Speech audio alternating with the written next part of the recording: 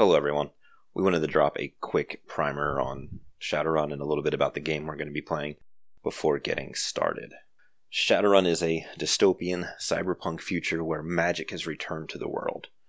It's only a near future game, set only about 70 years in the future, but the world has changed in large ways. It is mostly run by 10 enormous megacorporations. Orcs, elves, trolls, and dwarves.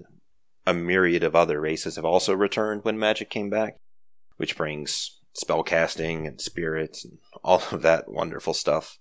In addition, there has been significant advances in cybernetic technology and biotechnology and gene therapies and all of that wonderful scientific advancement to help make even those that are merely human more than human. However, in between all of these different aspects of the world, there are little jobs that need to be doing that only the skilled professionals can do. And that's where the titular Shadowruns and Shadowrunners come in. Mercenaries typically paid by unknown Mr. Johnsons to perform different jobs, both good, bad, and a little bit in between, but usually to the profit of most people involved. This is not quite one of those stories. We're telling something a little bit different here. We're starting off with a group of people that worked for a small corporation that had some extraordinary events happen and now are being thrust into a world they don't fully understand. These normal working folks are going to be flung into the shadowy underbelly of the city of Seattle and forced to, sink or swim. The safety net of corporate life and living within the law will be removed, and they will be forced to survive. As for our characters, we have Mary Sue, who is a bright-eyed young elf with a positive outlook on life. She has the ability to talk to people, to get them to see things her way, because of course they would.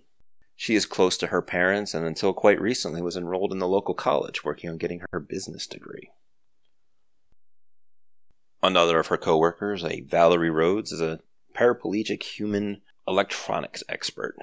She has been passed over for advancement in the corporate world too many times for her liking. This has left her ground down and with a sour attitude. Thankfully, she has an escape by competing in online Matrix gaming, having gained a small amount of fame in the Proving Grounds community. Annika Boss is a grizzled orc more accustomed to long periods of isolation in the wilderness, but her life has changed. She is now working a desk job that has left her blunt, cynical, and a little paranoid. And, her estranged husband and kid she left in Detroit might also contribute to her rough demeanor. She was never a people person and longs to return to those days of hunting and acting as a guide for researchers. Richard Childress Cupp, aka RC, is a blue-collared human with the skills to fix or drive just about anything. Despite having moved to Seattle from the South hasn't moved out of him. He is often loud-mouthed, impulsive, and paranoid, but he can be loyal and resolute. When he isn't trying to be a jackass, he usually comes across as one anyway. Inside, though, he's a big softy, caring for his elderly retired mother that more or less terrifies him, and didn't exactly raise him to have the most progressive views on metahumanity. Finally, we have Michael T. Jacobson. He's a pile of contradictions, a troll, a scientist, and a mage. Living a sheltered and isolated life within the company has left him innocent and naive to the outside world. He was introduced to his friends through Annika, as she sought him out for his knowledge of the paranormal to help with a project that turned out to be more than what they signed up for. And that's where we kind of start off. The group has had a phone call from Michael while he was at work, in more than a little bit of distress.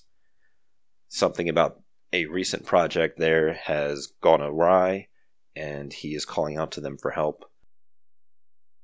We will open with them pulling up outside the facility where they all work, with a loose plan to get in there and get their friend out. Whenever people sit down to an RPG table, they play to find out what happens. That's why we play, and that's why we hope you will listen to find out what happens.